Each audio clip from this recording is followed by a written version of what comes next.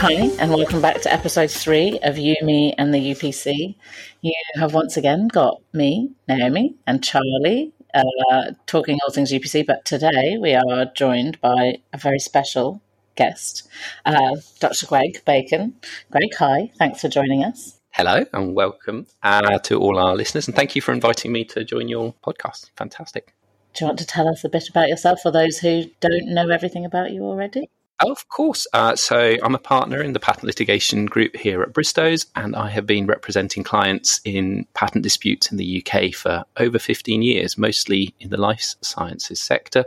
But also, in addition to UK work, I have been coordinating many cases across multiple jurisdictions in multinational litigation, and that often involves a very heavy European angle.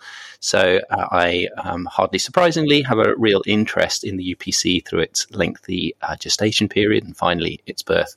And one final point, I suppose, to tell our listeners is that I am now dual qualified in Belgium and therefore able to represent clients before all of the divisions of the UPC through our Brussels or soon to be opened Dublin office. Today's podcast is going to focus on jurisdiction. We'll start with some of the simpler points and then get on to some of the more difficult topics like long-arm jurisdiction towards the end of the podcast.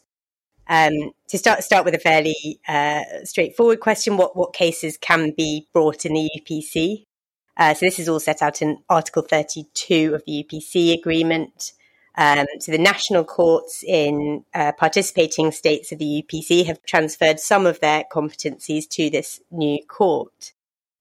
So all unitary patents that are granted by the EPO will fall within the new system, and in time, all classic bundles of European patents will as well. After this initial transitional regime where classic European patents can be litigated in both national courts and the UPC, if the patent is opted out, then it cannot be litigated within the UPC unless that opt-out is withdrawn. So the typical actions that are associated with patents are set out in Article 33 of the UPC agreement. So that includes claims for infringement, revocation, declarations of non-infringement, preliminary injunctions, and other preliminary measures like seizures and inspection orders. Maybe, Naomi, if you kind of cover what isn't included in the UPC. My other true love, Frand, is not covered in that list. It also doesn't cover claims for breach of patent licenses, any entitlement disputes, and associated things that might be kind of thought to go together, so any trade secrets issues or trademark cases. So it's kind of doubtful whether the court could grant any kind of declarations that we've seen like of the type we've seen in the UK, which aren't set out in Article 32, so that the FRAND licensing issues that we've looked at here with the FRAND rate and the license terms, or any kind of arrow-type declarations that the UK court could grant. And Greg, maybe you could cover for us what type of action a patentee has to bring. If it's looking at infringement, does it have to cover all territories? Yeah, this is an important point, not so much for unitary rights, because by their very nature, the statutes are set up and allow the power to grant these unitary rights, treat them as very much as a unitary right, and so a claim for infringement or a claim for revocation of a unitary right, first, can only be brought in the UPC, and second, must extend to the entirety of the patent. Although, of course, it might only be being infringed in one court or in a number of countries. So it's not a difficult question in relation to unitary patents. On the other hand, European patents, as we've always known them, which are bundles of national patents on grant, will continue to remain bundles of national patents. And initially, the thinking had been that, again, a patentee would have to bring a claim for infringement of the various national European patents in all of the countries in which they could demonstrate infringement. And likewise, a party seeking to revoke a European patent would have to seek to revoke the European patent in all the countries in which it was in force in the UPC. However, the thinking now is that either party may choose to carve out certain countries, certain national designations.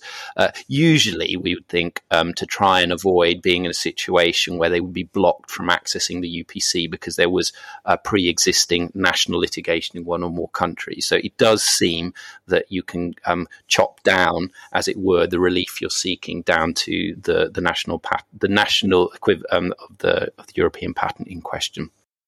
But we would expect that only where there was a kind of a good reason to do so, because the point of the UPC is it is meant to be a one-stop shop for European patent litigation in the 17 countries that are participating, or there may be more than 17 in the future. So I guess there's another question, which is exactly how the jurisdiction of the different divisions is going to work in practice. And I think that's one of the areas in which the court isn't, in fact, completely unified. You can't necessarily bring any action in any division because only certain divisions might have jurisdiction in a given case, despite the UPC being an international court. So infringement claims can only be brought in a division that's hosted by the contracting member state in which the actual or threatened act of infringement takes place. So if the act of infringement takes place in Italy, the claim would be in Milan. There's also another alternative set out in the legislation. So the claim could also be brought in a division hosted by a contracting member state in which the defendant is domiciled. And where there is more than one defendant, it would be enough that one of those defendants is domiciled in that particular country. So a claim against a Finnish defendant could be brought in Helsinki, a Portuguese defendant in Lisbon, and so on. A single action can only be brought against multiple defendants where the defendants have a commercial relationship, though, and where the action relates to the same alleged infringement. But if there are different companies in different groups selling different products, but all kind of relating to the same patent, that would have to be separated out and split across the various different actions in the various different courts, as Charlie said. But it's worth saying that if there's no local or regional division available because the contracting member state elected not to provide one, you can bring an infringement claim in the central division. Currently, that's only going to cover Malta and Luxembourg. And the language of the UPC agreement is slightly unclear on this, but I think the general understanding is taken that that's only available if there's no alternative to Malta or Luxembourg available. So not if there's also infringement in France or Germany or one of the places where you could bring a case in a local or regional division. But all revocation and D&I actions in themselves have to be brought within the central division, and which of the seats of the central division, whether that be Paris, Munich, or in due course Milan, is, as we discussed in the last episode, split by patent subject matter. So you don't really have the same kind of forum shopping availability on the revocation side. Yeah, I mean, it does strike me as a rather patentee-friendly court in that sense, because there is an element of forum shopping available to the patentee, but not to the potential infringer, and that's just one of the factors that will play out in the court. Of course, all appeals will just go to this solitary court of appeal in Luxembourg, and is there any consequence from the fact that there are these multiple divisions that a case could be brought in at first instance? I think the answer to the first question, why are there these multiple local divisions, ultimately it was a question of political compromise, it seems to me. The various signatory states wished, obviously, to create this one-stop shop which would take over all patent litigation in Europe. But of course, they had a history, many of them, of local courts deciding patent disputes with specialist judges in many cases and specialist practitioners. And each country, I believe, wished to maintain that tradition and have certainly a home for their existing patent judges and practitioners. So each country, or as you heard, most countries other than Malta and Luxembourg, have decided to open a division so that they can play a role in the court. Each of those divisions is generally going to have the same competence, isn't it? They can all generally grant pan UPC relief, so a pan UPCPI order, for example, or a final injunction in damages, or a pan UPC revocation decision or inspection or a seizure order. So although we have these different courts, they should be operating as part of this international court system. Yeah, absolutely. So once you can get as the patentee can get your foot in the door through the jurisdiction route that we just discussed, you can identify a court in which in a country in which there is an act of infringement or the defendant is domiciled. The relief that's then available should you succeed either in your application for provisional or preliminary measures or at the end of the day is pan UPC. And that's also true for the injunction and the relief and the damages that flow from that. So the selection of court is, one, driven by the practicalities, the facts on the ground, but two, where there is a choice, will be driven perhaps by local flavours that the individual local divisions bring to the party. Although the judges in the build-up to D-Day, as we might call it, the day one of the UPC, were at pains to state that they viewed the UPC as a harmonised jurisdiction, and that they would be trying to give decisions in a harmonised manner, which would, in a sense, such that each division, it didn't matter which division you went to, you ought to get the same decision, even though you might get, or you definitely would get, different judicial panel at first instance. So one of the things that won't drive where you bring your case is the representatives, because once you're an authorised representative, you can represent clients in the UPC across all of the divisions. So someone like Greg, for example, who is authorised to represent clients now, could bring a case in any of the UPC divisions for a client. And once you've got the choice of English as well across the various divisions, it kind of, language-wise, that shouldn't be such a driving factor either. Yeah, I agree. And I think long-term, I think that is the view of most UPC enthusiasts, let's put it that way. I still think it's fair to reflect that in the early days, where there isn't much UPC case law to fall back on, the courts are likely to rely on their national practice, even though they've said very clearly they're not going to follow national law. The court is to apply international UPC law. Well, until that's been made, it would be entirely understandable for judges to follow what they know best. And so I think in the early days, one might pick a local division on the basis that there's an expectation that, let's say, French judges who have a history of granting saisie contrefaçon orders are more likely in the early days, I feel more comfortable about the idea of granting an order that allows a bailiff to enter the premises of an alleged infringer, as opposed to a judge from a country that has never ordered such a procedure and would find it anathema to do so in their national court. So I guess time is running on. Perhaps it's now the opportunity to address one of the more controversial aspects of the UPC. So this is the question of whether UPC decisions can take effect outside the UPC. Well, maybe I'll pick up the answer to that, although there is no answer, I suppose, in the true sense, because we need to wait to see what will happen. The UPC agreement doesn't include a formal mechanism for its decisions to take effect outside the UPC countries. And that's the idea that decisions of the UPC could have direct impact outside in countries that aren't participating in the UPC is certainly one of the most contentious aspects of the whole project, not least the lack of express ability to do so.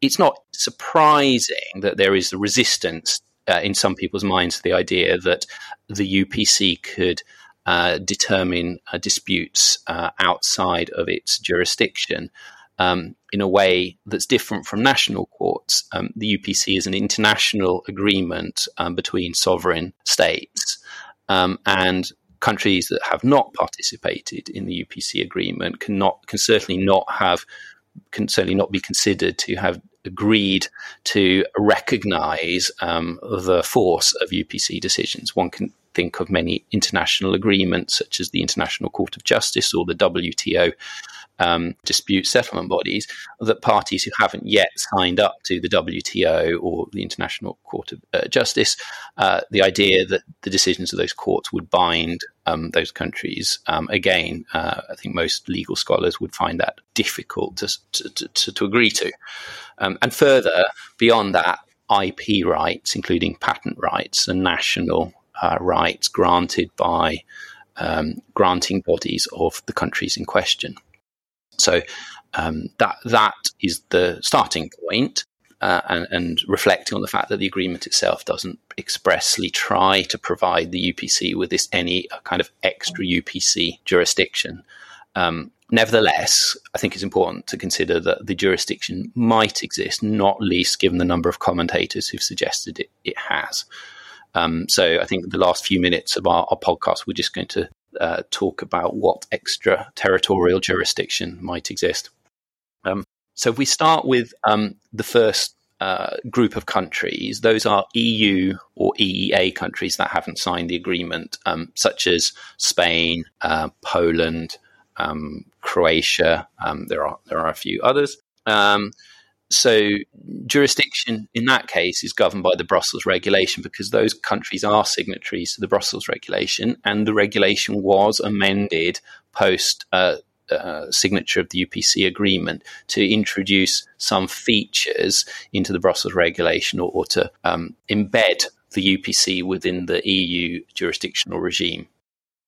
That does mean that it could be said that those countries, by agreeing to the changes to the Brussels regulation, have in a way accepted the long-arm UPC jurisdiction in relation to their country. I mean, that is, again, a relatively extreme view, but it is at least based on a legislative instrument. But that wouldn't apply to other countries in Europe that don't fall into that category. Exactly, and that's where it becomes, I guess, more contentious, is a country such as the UK or Turkey or Switzerland, which has never, in some cases, participated in the Brussels regulation, or in the case of the UK, decided no longer to participate in the Brussels regulation, to suggest that the long-arm jurisdiction of the UPC, to the extent it exists, can be found through the Brussels regulation in relation to those countries, again, is contrary, I think, to most people's views of how international law should work. In a case concerning the UPC and a non-EU EEA country, in many people's views, you need to fall back on international law, not on the Brussels regulation.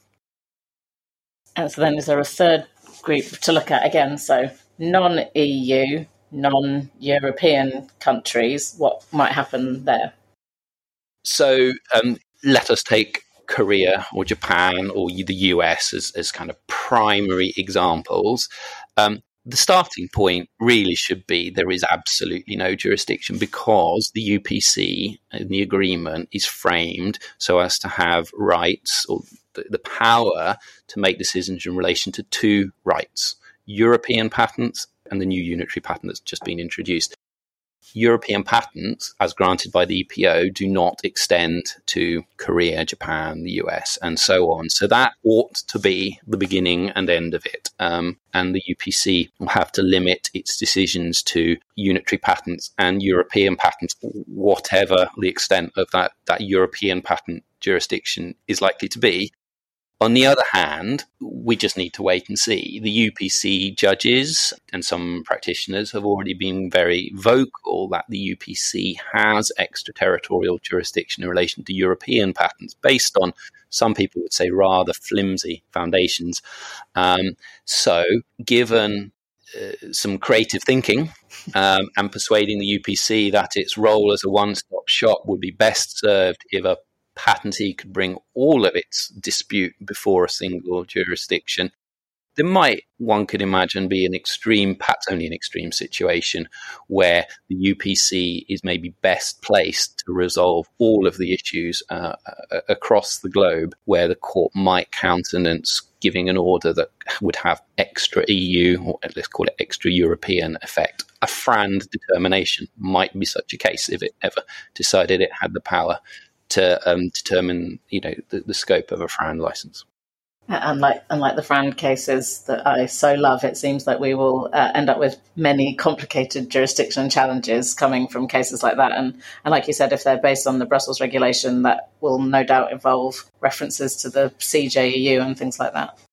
Absolutely. If you're a defendant on the end of one of these long-arm jurisdiction claims, your first port of call in terms of a strong defence to that claim is a reference to the Court of Justice. This is new EU legislation. These amendments that have been made to the Brussels regulation, they've not been considered before by the Court of Justice. They are clearly instruments of EU law.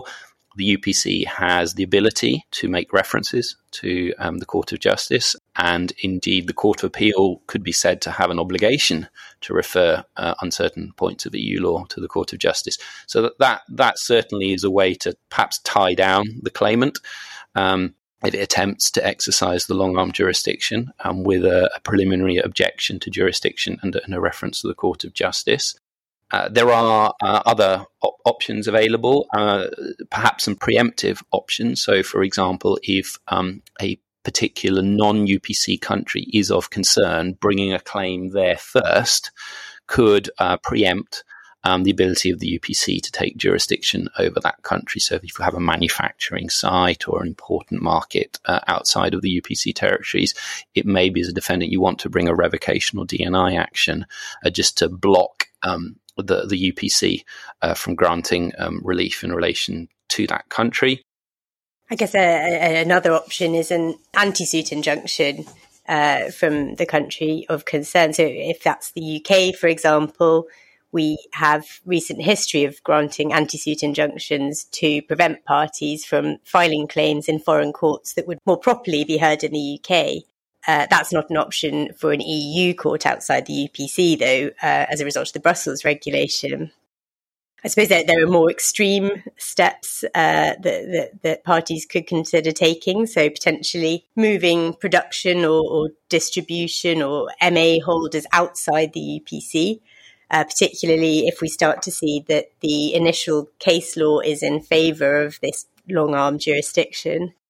The pan-European long-arm PI jurisdiction will be based on the defendant being domiciled in the home country of the court in question. And CJEU case law restricts the application of the pan-EU relief against companies not domiciled in the home court, even if they do carry out acts of infringement there. So I guess that there are practical steps that can be considered in relation to this long-arm jurisdiction, but some of them are quite extreme. I suppose, Gregor, if there's a key message to take home in relation to this. I think it's just to be well prepared and to realise that the prospect exists that the UPC may grant, maybe it's just preliminary relief, but I mean, that's obviously a powerful, extremely powerful in many cases, but equally final relief.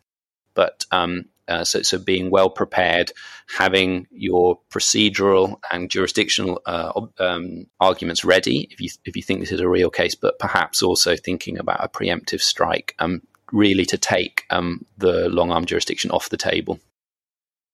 So I think that's probably all we've got time to fit in today. But if you want to read more about jurisdiction, we've got some really detailed and interesting articles on our website, one by Greg and some by some other colleagues, which cover all of these issues and more, if that's possible. So be sure to have a look there, and we'll see you next time.